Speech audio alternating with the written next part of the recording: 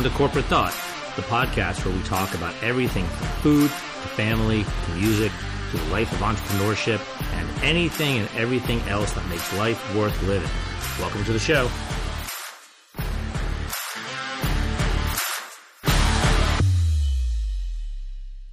Hi, welcome to Corporate Thought.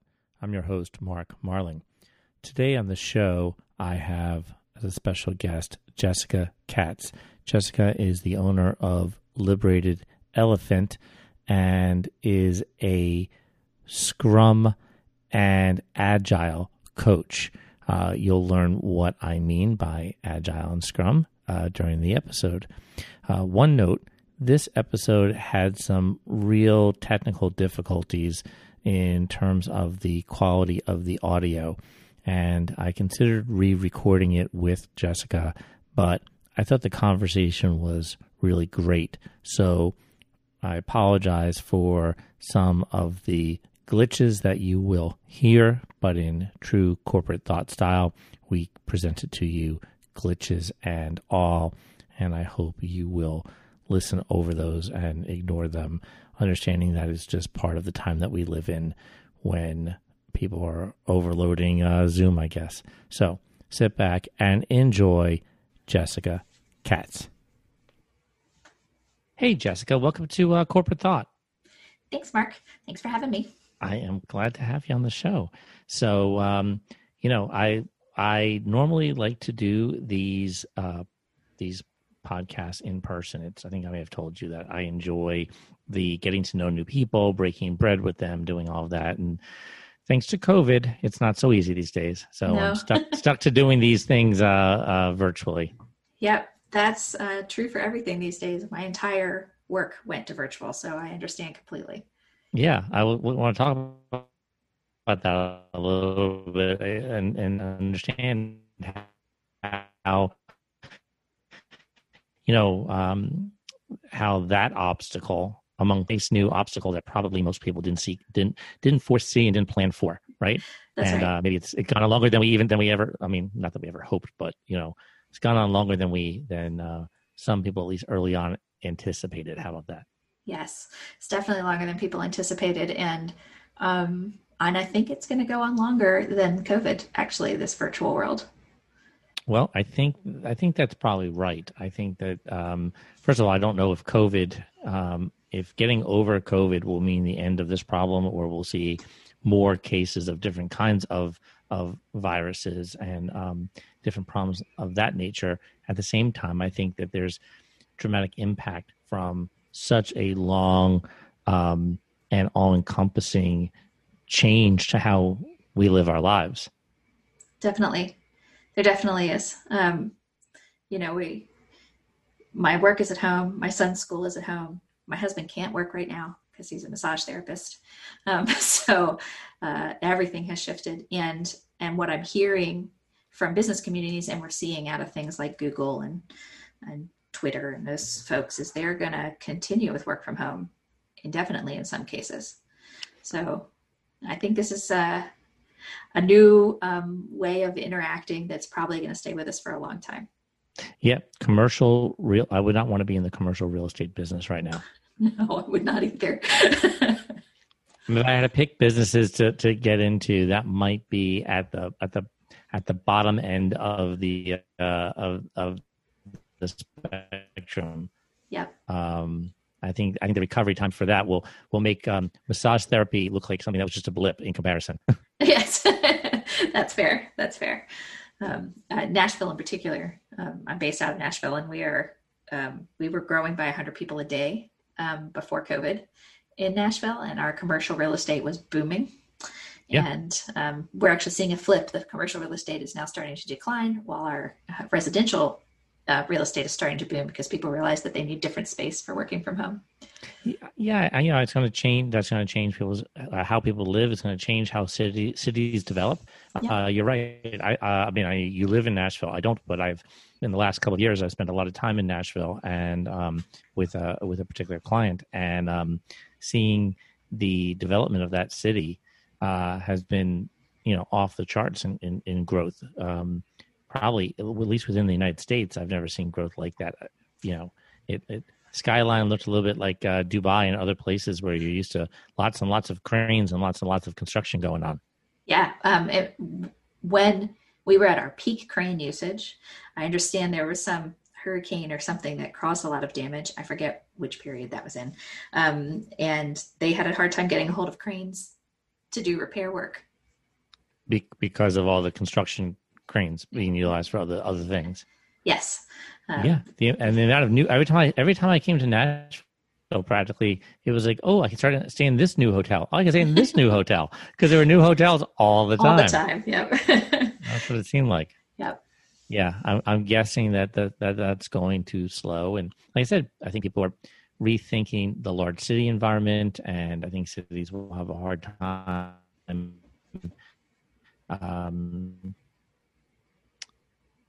A harder time of recovery, because I think the idea of being a bit gun shy to that right now. Yeah. I know that most of the people I've spoken to are really sort of biding their time to see what appears before they take a risk or take a chance on something at the moment. Gotcha. No, absolutely. So, how have you had COVID affect you? I mean, you were not working from home before, so this is so setting up shop and home is a new thing, I guess. Yeah, well, I when I was home, I was working from home because my business is just me, and I subcontract in folks when I need more hands. But so when I was home, I would work from home. But most of the time, I was on the road. Last year, I took 2 trips to Japan, a trip to Malaysia. I went to Ireland. There's been, I'm a globetrotter a bit in this work, and between, enterprise coaching or training, those are typically things you do in person. So this has moved, my whole business, all my training went to online formats, and I had to scurry around and find the right tools to make it still engaging, because the way that I train means there's lots of activities and things that you do with the other students in the class, as opposed to just on your own. So, we fast turned around and found a tool and reshaped how the exercises run so people could do them virtually, since they aren't in person interacting with each other. And my enterprise coaching business took a nosedive temporarily while folks were figuring out what their enterprises look like in a COVID world. And I went to individual coaching. So I'm doing a lot of professional development coaching and leadership coaching and those sorts of things instead. And luckily, those are typically one-on-one, and so we can use Zoom to make those happen. Right. And how does so? Do you think? Well, imagine a world where life went back to I don't like using the word normal because I don't really know what normal means. But how about imagine a world where life went back to the way it was before? Yeah. Do you think that you would revert in all aspects of the way you ran your business before, or have you learned things through this period that you would like to, maybe you've learned a better way to do certain things? Sure. Actually, the individual coaching and the training have the potential to remain in an online virtual experience. Even enterprise coaching can happen that way. But that one is definitely richer when I can be present with folks. But if an organization is entirely, if the organizations decide to stay distributed, then I should be distributed with them, because that's how I would be able to observe and see what is going on. But the individual coaching could stay in an online environment or not, and I would leave that up to the client. And the training could remain in an online environment or in person, and I would leave that up to the client. I now have options for folks. And it can reduce costs because it means they're not paying for my travel and some things like that. Right. No, I think there's several different models of how folks have dealt with this. One of them is to curl up in a ball and say, okay, I'm going to pretend this is a giant nightmare and this is going to go away. Unfortunately, I don't think that's a reality. I do think that if you can embrace the change and be creative and come up with new solutions. I've seen that in a variety of industries and how people deal with it, either by, like you have, finding a tool that you hadn't deployed before but you found is working. And that's why I asked that question, because I think that it's perhaps indicative of the strength of your business or the longevity of your business, to see how can you roll with changes and actually find sometimes that those changes could be permanent or quasi-permanent. Yeah. Yeah. I come from an agile background, agile software development background.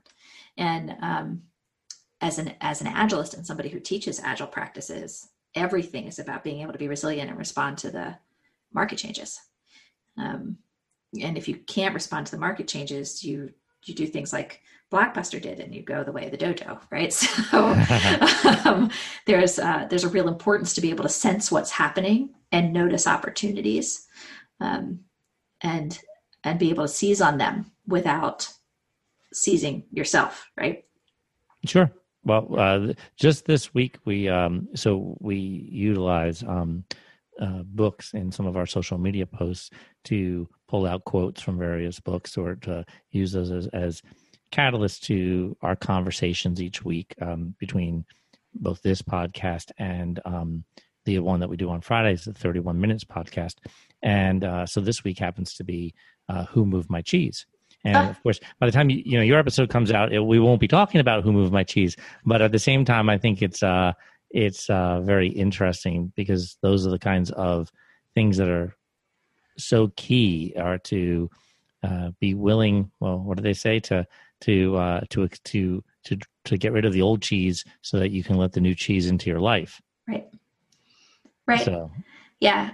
You have to make space for things. In all things, not just business, in your personal lives. And, if you want a different kind of person to show up in your life, or a different kind of work to show up in your life, you make space for that work to happen, or that person to happen. Yeah. Yeah. No. So I'm very excited to have you on the show, because one of the things I talk about a lot is, what does a 21st century leader look like?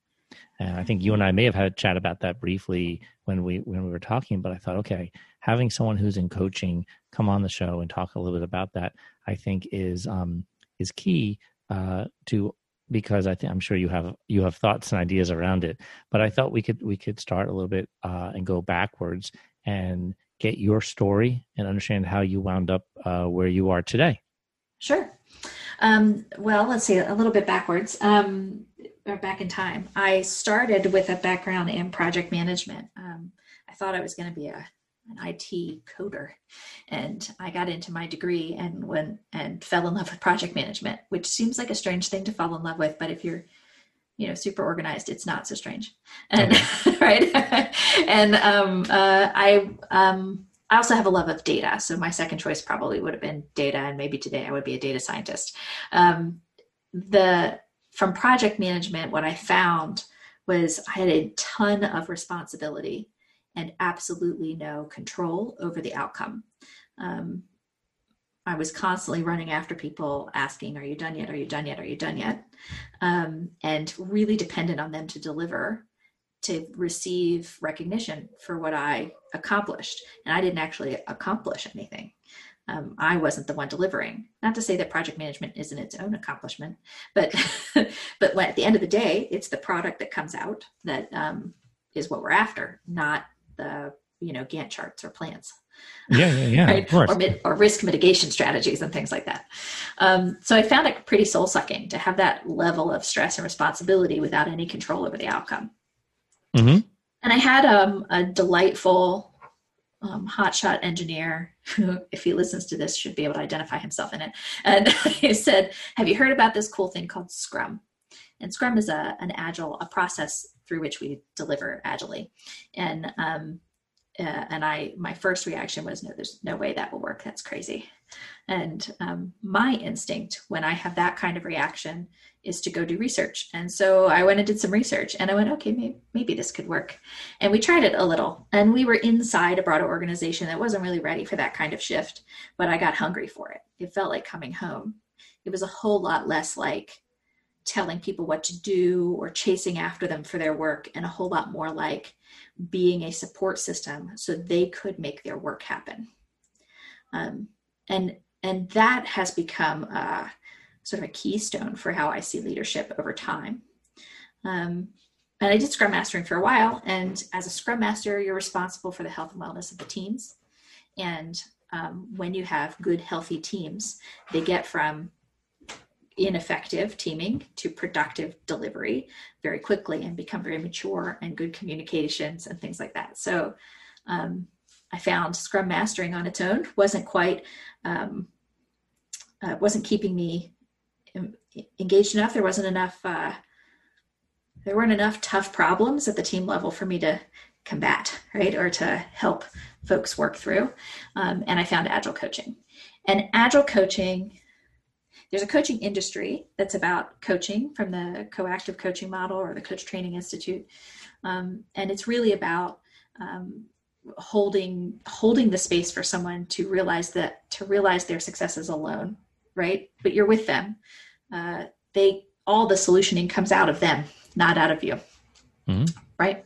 And Agile coaching is a little bit of a mixed metaphor. It has coaching in it, but it also has mentorship in it and teaching in it. So there's a sort of mentorship and teaching and holding and modeling the behaviors and beliefs in Agile.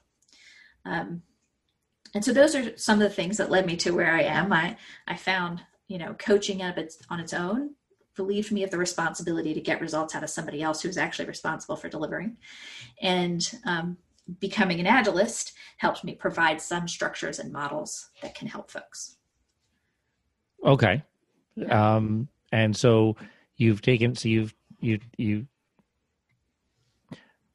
took this forward into now your own business. Yeah.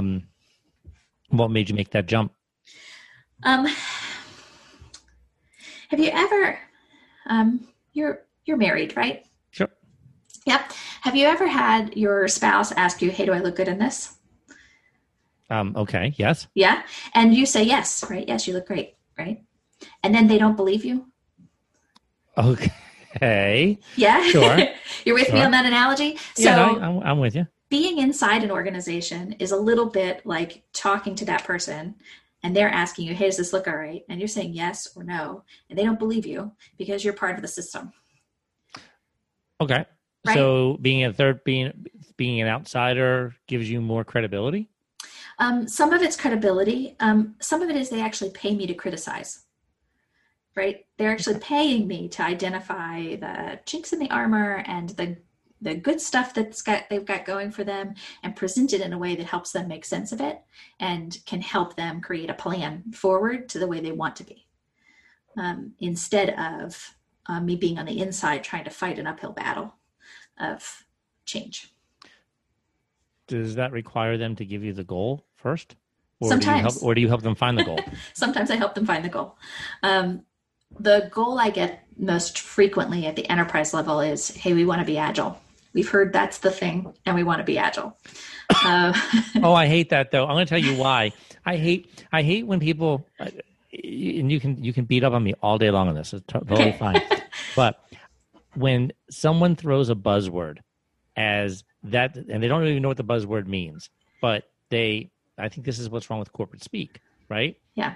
That to some extent, there's buzzwords and people, oh, I need to be like that. Well, they don't even know what that is. They just know they have to be like it because it's the buzzword. Yeah. And it happens a lot in Agile in environments that want to be Agile. And really what they want is to do Agile. Being Agile takes actually shifting a whole transformation of thought around how you enter into business. So they come to you and like, we want to do Agile. And I'm like, okay. So it actually starts with an assessment. I look at their organization and I say, here's where you are. And one of the Agile practices, one of their values is to start where you are. Don't try and change anything. Understand where you are today. Because you can't, if you get lost in the woods, you can't find your way home unless you know where you are. And that's essentially what we're after. Okay. Right? So start where you are first, and then paint a picture of where you want to be, and then paint the path between those two things. That's Okay. generally the preferred order. Sometimes I get called in and they've already tried to implement it and it's not working in places, or it is working, or they want to check on it. And then it's a different question. Then it's things like, all right, what is your goal? Can you tell me that? And sometimes they can't. Well, do you ask them, why do you want to be agile? Well, I would ask them what's motivated your decision. What have you heard about Agile? What do you already know? So some of the assessment is learning those things. What's motivating it? What do you already know about Agile? What's going well that you think is already Agile in your environment? What isn't going well that you think is playing against agility in your environment?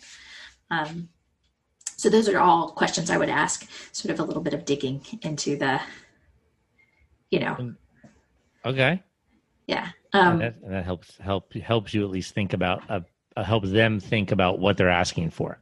Yeah, it does. It helps them think about what they're asking for, and it helps them, and it helps me in service to them.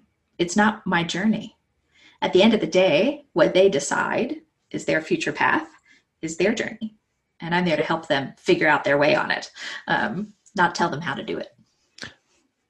Okay, fair enough. Yeah. But yeah, I guess I'm still stuck on their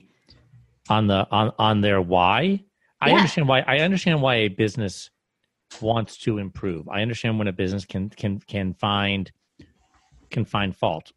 Look, I think we all can improve. We can all look at we're always in need of a tune-up or a change, or maybe big major shifts. I mean, it's all quite possible, and certainly we don't want to become blockbusters, right? And believe that things are fine the way they are, and nothing's going to change, and we're not going to get wiped out by technology, which everything's always evolving somehow. Yeah. Right. I guess I'm stuck on, if I understand that, then why I'm the company here, why I glom on, okay, I want to be, do I know what this thing means? Is this what I want, as opposed to, using some other terminology or some other method? Or is it, I guess that's my concern. Is it method for method's sake? Sometimes it is. Okay. And that's okay. We have in Agile coaching circles, there's sort of an idea that every step towards agility is still a step towards agility. And even if they only take one tiny step, they moved a little closer to agility. So that's good enough if that's as far as they wanted to go. Every progress is some progress, right? What I have found is folks will be like, well, we want to do Agile, and we've heard about it. Some leader somewhere has heard about it in, their last CEO conference, or right, a local meetup with a bunch of local leaders who are like, oh no, Agile's the way, it makes things so much easier, right? They read an article on it on Harvard Business Review or Forbes or Gallup or Gartner. Those kinds of things are really what generally initiate the conversation in folks. And then, or maybe there's somebody in their environment that they deeply trust that also might have said, oh, you should go Agile. One organization I've talked to recently, they actually they got a new venture capitalist, and the venture capitalist said, you will go Agile, right? So there's all number of things that initiate it, that catalyze it. But nobody understands a thing until they've done a thing, really. When you first learn to drive a car, you put your hands at 10 and 2 and you put your seatbelt on and you turn your blinker on all the time, right? And then as you get driving for a little bit, maybe the next time you don't turn your blinker on and you don't get hit, and you start to realize, oh, the blinker's really for communication to other people. There weren't any cars around. Or maybe you do get hit and you learn that same lesson, right? And you start to really understand why the rule is there. We turn our blinkers on to communicate to other drivers. That's really important. So if there are no other drivers around, I can make the choice not to turn on my blinker.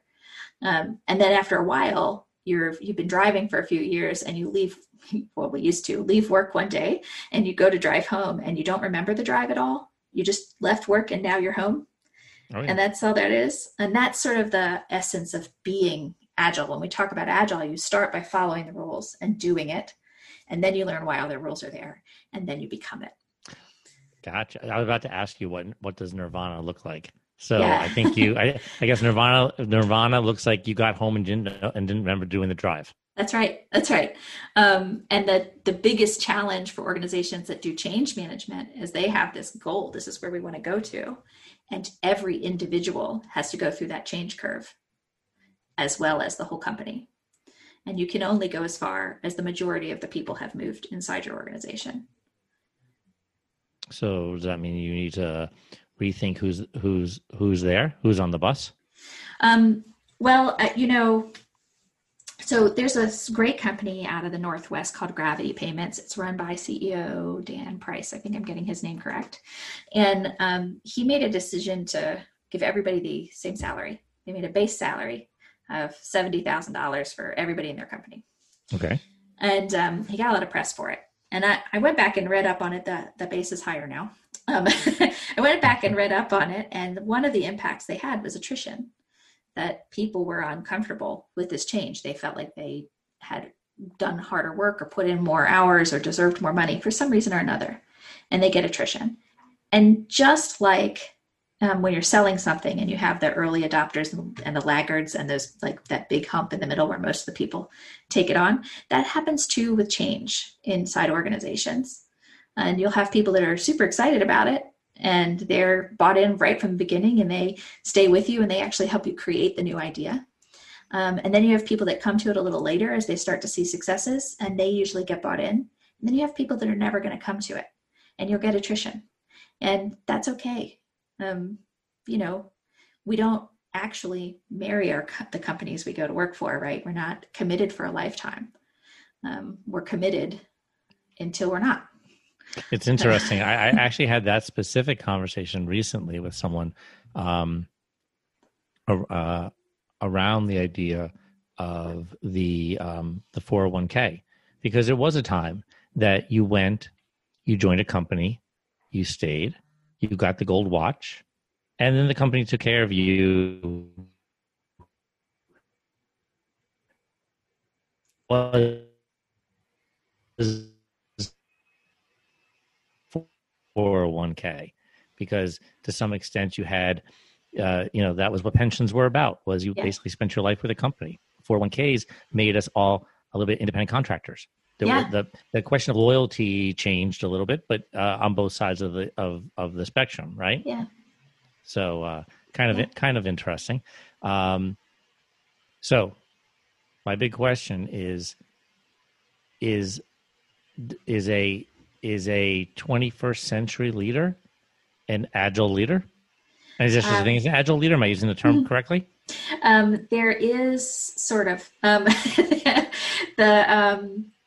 leader in the 21st century is highly empathetic, is a social networker, right? Really helps folks that are in different parts of the business get connected when they need to, resolves system-wide blockers that are affecting people's productivity.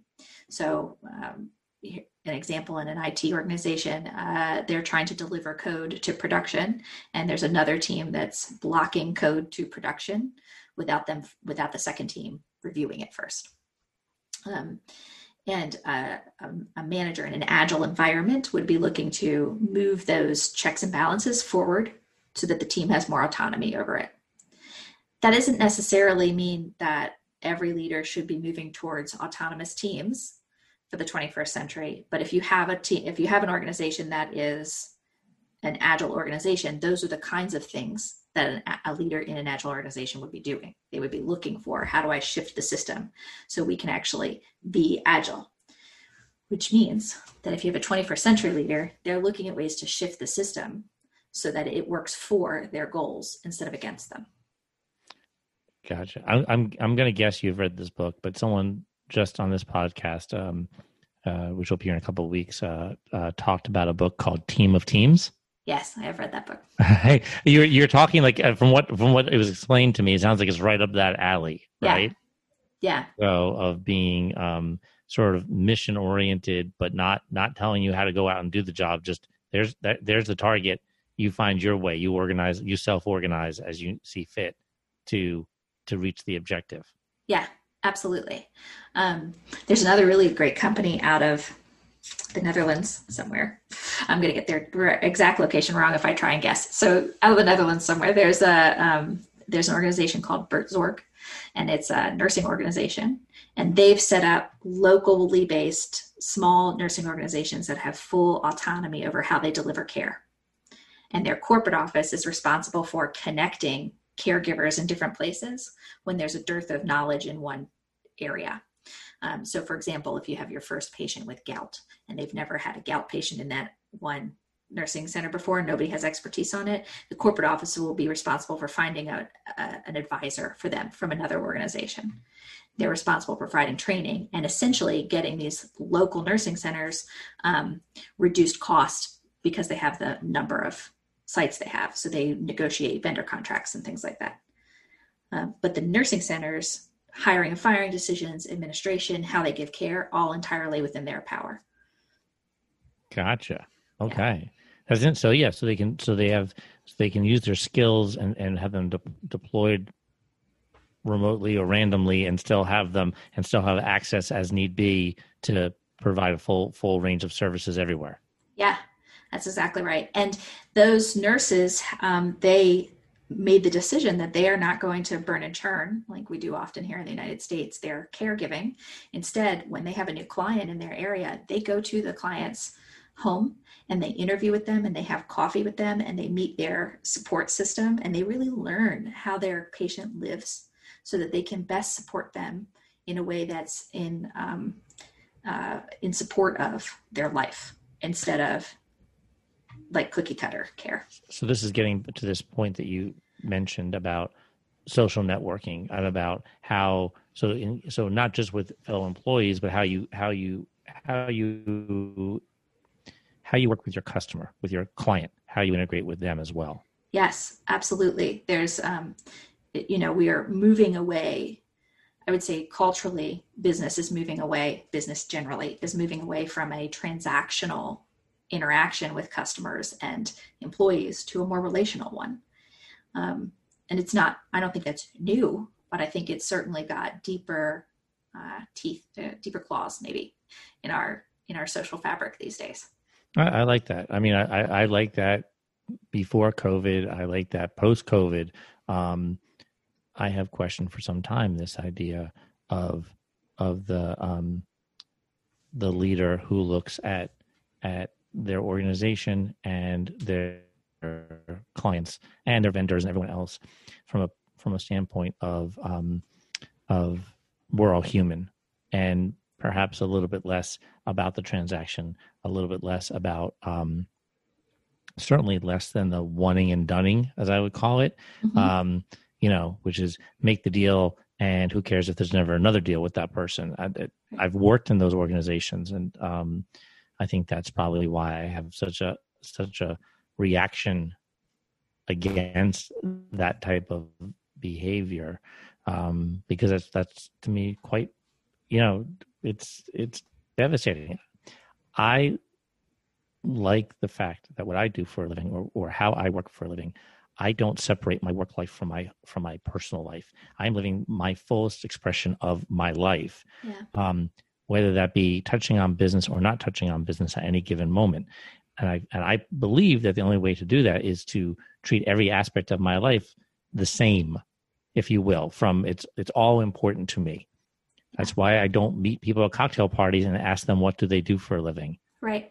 I'd rather ask you, how are you dealing with this COVID situation, or what are you reading, or are you going on vacation somewhere? I mean, again, everything's different now. We don't have cocktail parties anymore, but right. But you get my point. Yeah. What are you most passionate about? That's one of my favorites. My husband taught me that question early in our meeting. And what are you most passionate about is an amazing opening question for folks. And, is so much more meaningful than what do you do? If the conversation goes that way, I like to go, okay, well, that's what you do. Do you like it? Right. Yeah, no, that's good, right? Yeah, because a lot of people don't, and a lot of people, that's not really a great question, because for some people, work does define them, but for a lot of people, they're not necessarily defined by their work. Right. And then that really becomes a question of how do they see it? Like I said, I don't see it as work, I see it as life. But I know I do believe I'm in the minority that way still. And I think, if I ever get to the point where I'm living for the weekend, please come and shoot me. Could I coach you instead? Sure, you could. Okay, if that's too prefer, that's fair enough. You can do that. I value all life. I really don't want to kill anyone. I love that, but you get my point, right? I just, yes. I that is to me. So that is so in all those aspects. I see, and I call it the 21st century leader. It doesn't mean that it changed with the clock, right? I just mean like sort of a leader of today as opposed to someone who leads like yesterday. Yeah, I agree with you. I think, and I think we're seeing in our media a call for that leader to be more conscientious of the impacts they're having on their employees and on the community at large. There's sort of a public outcry against ridiculous bonuses, right? Millions of dollars in bonuses to the betterment of the leader while the employees in the company are suffering. The reality is if you're running a company or leading a company, you have a small community that you're responsible for, and making the choices to be responsible for it kindly and with care, I think are super essential to leading well.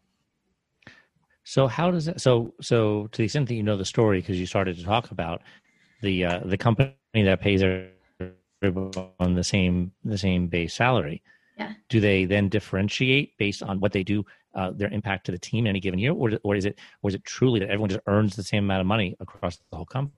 So I've seen conflicting reports on that. So I don't want to say for sure that I know this. Sure. I've seen conflicting reports on that. The first article I ever saw on it said everybody gets paid exactly the same. I know that when he first implemented it, he, as the owner of the company, also took the same salary. So he took a pay cut too. In fact, he sold off property to be able to afford to do that for his company. The result in the employee base is their employee engagement went up tremendously. And their customer satisfaction went up tremendously as a result. It was an immediate result in that. And with customer satisfaction up, they started to see higher profits, more word of mouth, right? They got more business. The other thing that happened inside that organization was a baby boom. Oh, yeah. Okay. So because they all were happy they went home at night, and they were in a better mood, so they were friskier with their spouse. Well, they all had enough money to survive without fear, right? They had enough to survive and function and be able to afford the addition of another mouth in their house and the strain that an additional person costs. There was also a boom in home purchases and things like that. And the company, if I remember correctly, time passed and the organization, all the employees pitched in and bought the CEO a $70,000 car. Oh, okay. So they really went with the rising tide lifts all boats kind of idea. Yeah, they really did. And, he was, again, just my reading, my understanding is that Dan Price was really motivated to do that because he was friends with somebody that wasn't making a living wage and was listening to the struggles that person was going through. And he thought, I can change this for a lot of people. So, so now to pick at you for a moment. Now you have you don't have employees. You said you hire contractors. I do. Are there ways, and maybe this applies to anyone who's a solopreneur or, entrepreneur, solopreneur especially, how they can, and do you apply what you teach to your own business? And then B, how do you apply that in an instance where you don't necessarily have employees? Well, with my subcontractors, I always ask for what their rates are. I ask for a range. What are your rates as a subcontractor? So far, every subcontractor undervalues themselves, and I make them take more. So they all love you, right? Okay. So there's some of those things, but if any of them ever came to me and asked me questions about, how do I do this? What do I do? I would absolutely lean in on that. There's an opportunity, I have coaching skills and often I'm subcontracting other coaches. So there's a lot of I'm going to go with coach trading as opposed to horse trading that Okay. happens in this industry. We do a lot of, hey, I'm having this problem. What have you experienced here? Or, hey, I'm having this problem. Can you coach me through it for a minute? Those sorts of things would come to play. My goal is to get to a place where I have hired. My first employee goal is either a salesperson or a front office person who handles sort of the scheduling and all the other administrative minutia. But I won't hire anyone permanently until I can pay them a living wage, like a comfortable living wage for at least. I did, and if it's more than that, if their field is more than that, then I will wait until I can afford to pay them for that. Gotcha. Okay. Well, that's fair enough. Certainly, in the meantime, your subcontractors like you for raising their rates. But do you find, and I'll ask this in a very general question, which you can answer however specifically or generally you like, but do coaches generally practice what they preach, or is there a lot of do as I say, not as I do? So one of our, I would say, running tendencies is that we really work to model our behavior under what we suggest. The challenge with coaching is that you're not actually suggesting a behavior. Mentoring is where you suggest behavior. So as an agilist, I absolutely try and model the behavior. I am deeply seated in the idea of humanism and self-care and care of others. And so I do model those behaviors.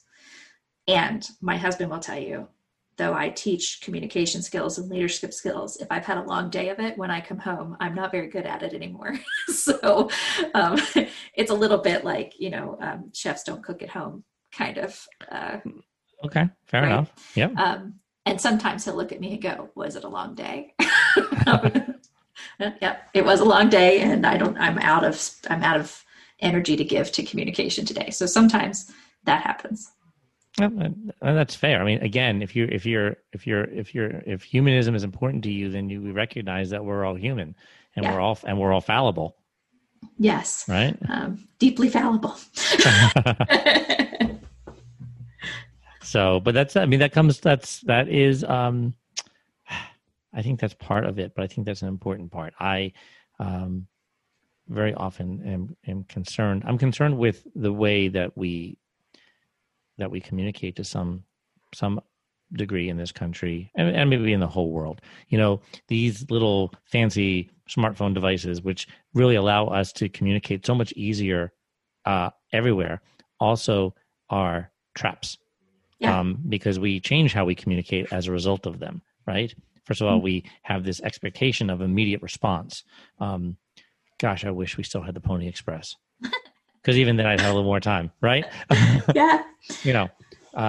So imagine the speed upon which decisions are made, the speed upon which information is passing between us, the expectations that we have for that.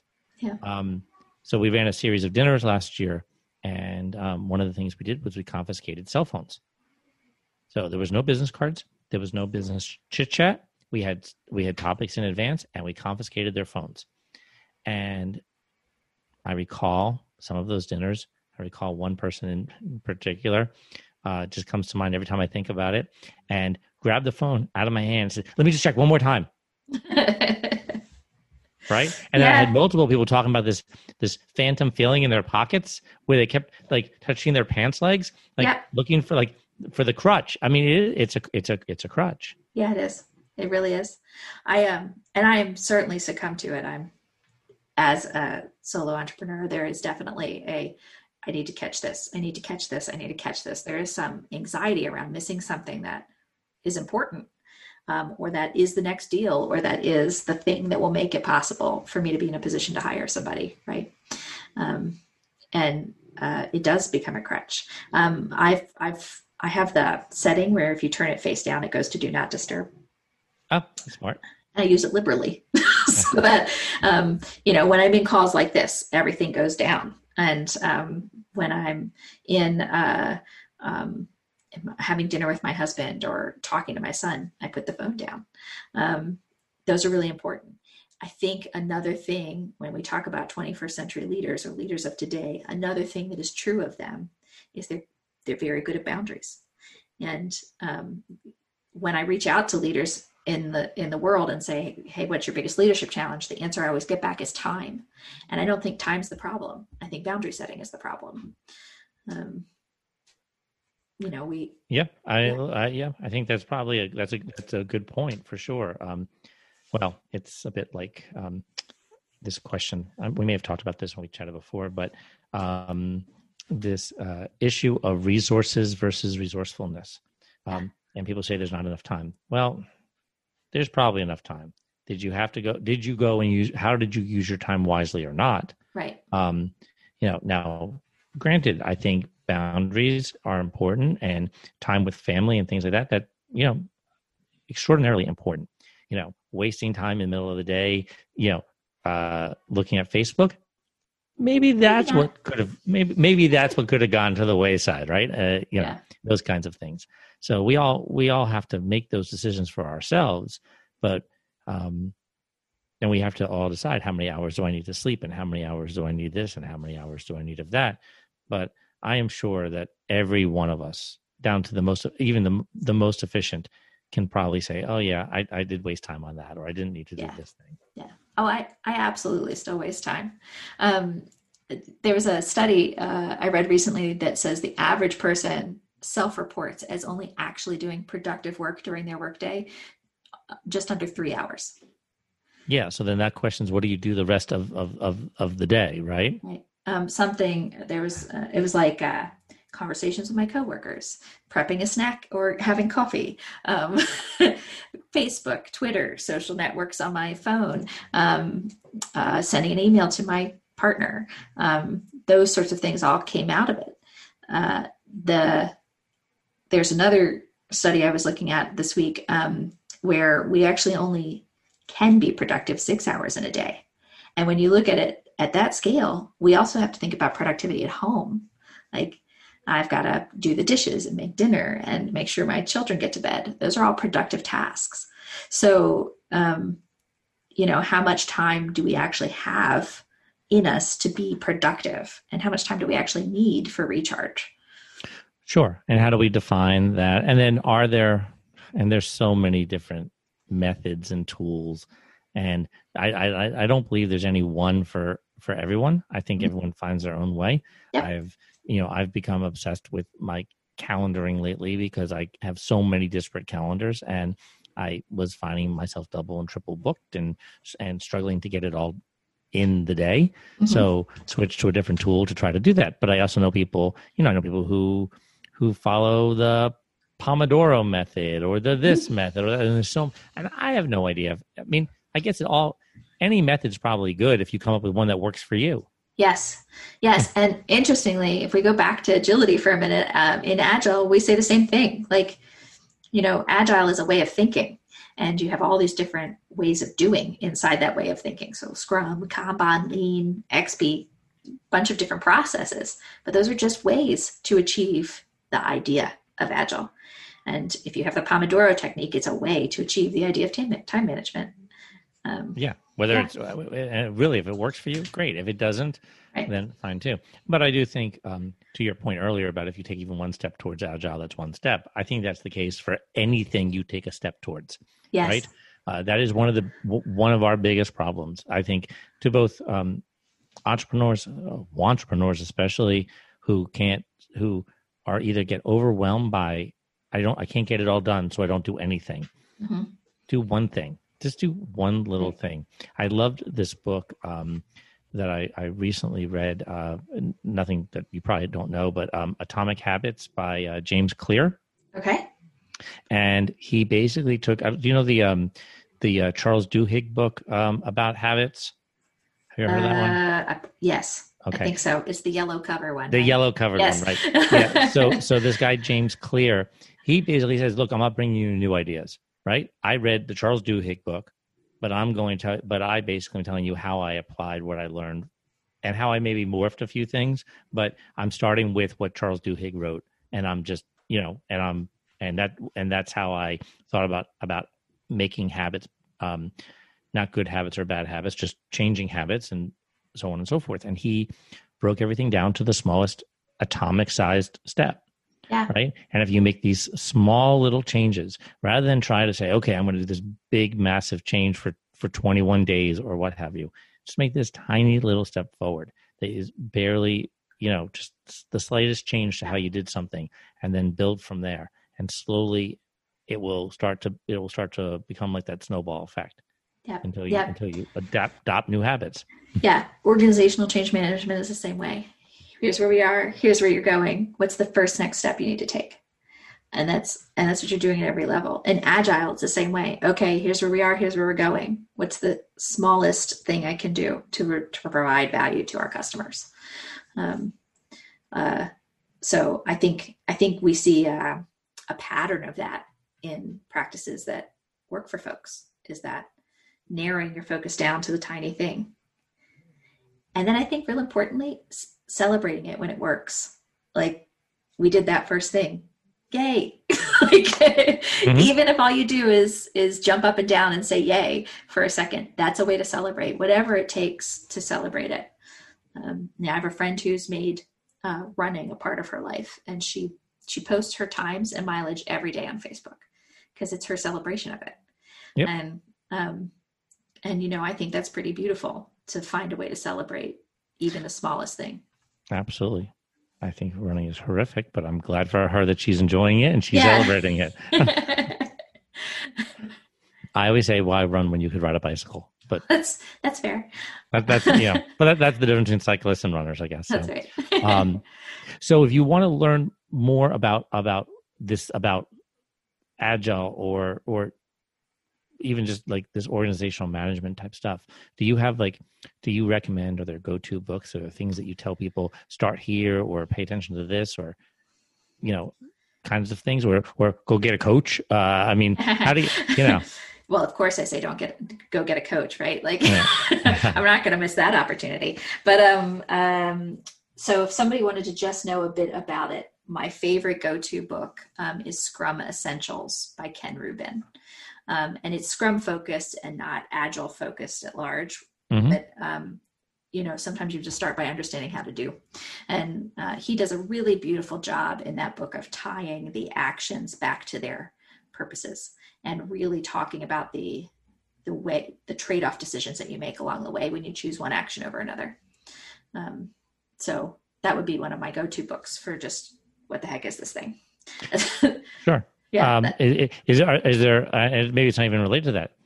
I'm just curious, is there a book that you buy for people? Is there do you have like a favorite? It could be like one of my favorite books is, just to be very fair, Junkie. I have 2 junk novels that are among my favorite books that I read every couple of years just because I love them. Mm-hmm.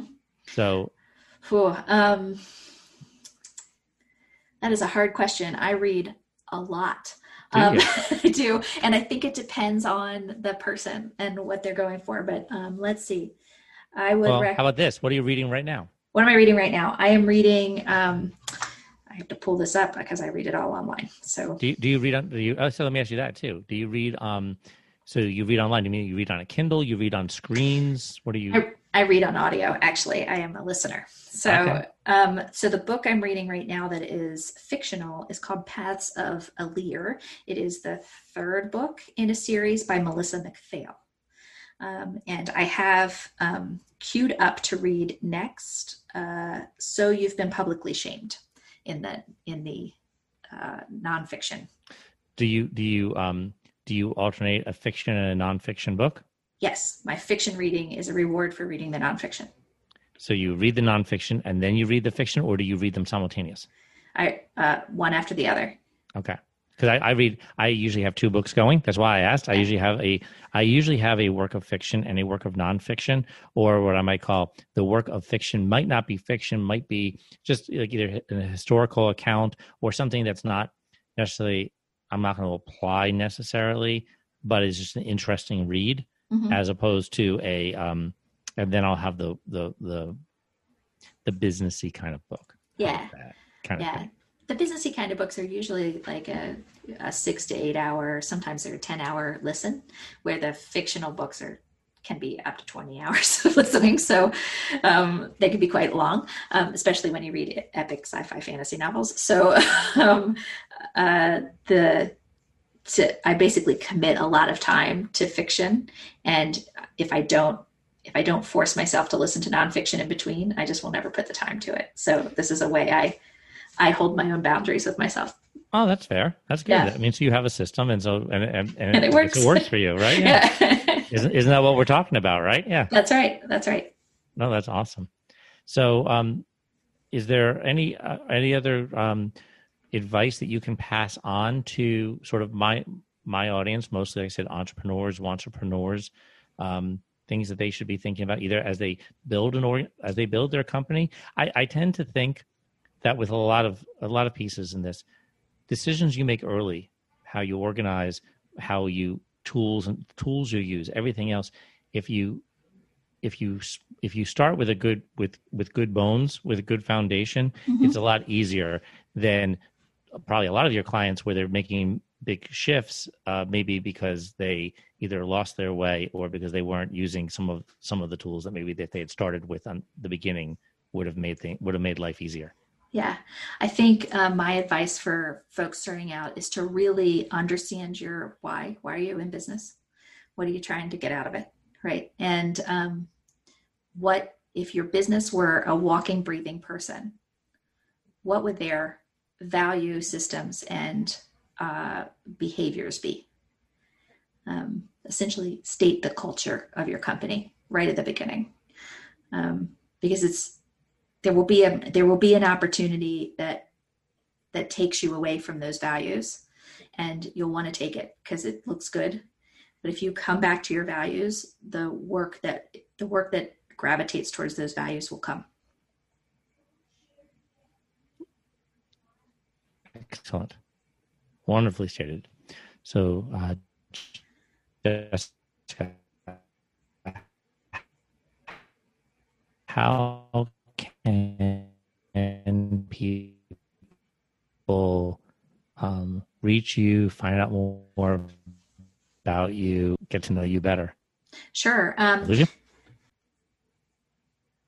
Okay, go ahead with the answers to how can people reach you, Jessica? Sure.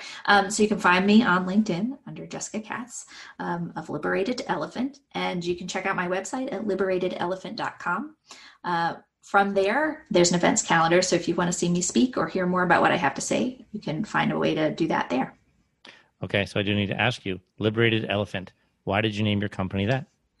I explain the role of a coach to folks as helping people get out of their own way so they can get things done, essentially making the elephant in the room work for you.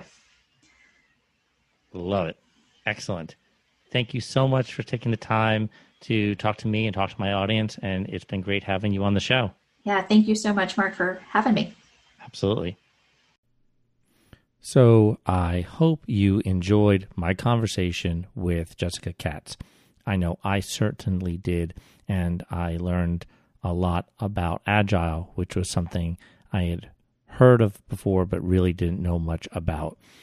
Be sure to check out the show notes, as always, for links to all of the things that Jessica and I talked of, as well as some further reading on this topic. As always, thank you for your ongoing support, and please be sure to check out our other podcast, 31 Minutes. New episodes everywhere where you get podcasts are available each Friday. And otherwise, we'll see you next time. Thanks so much.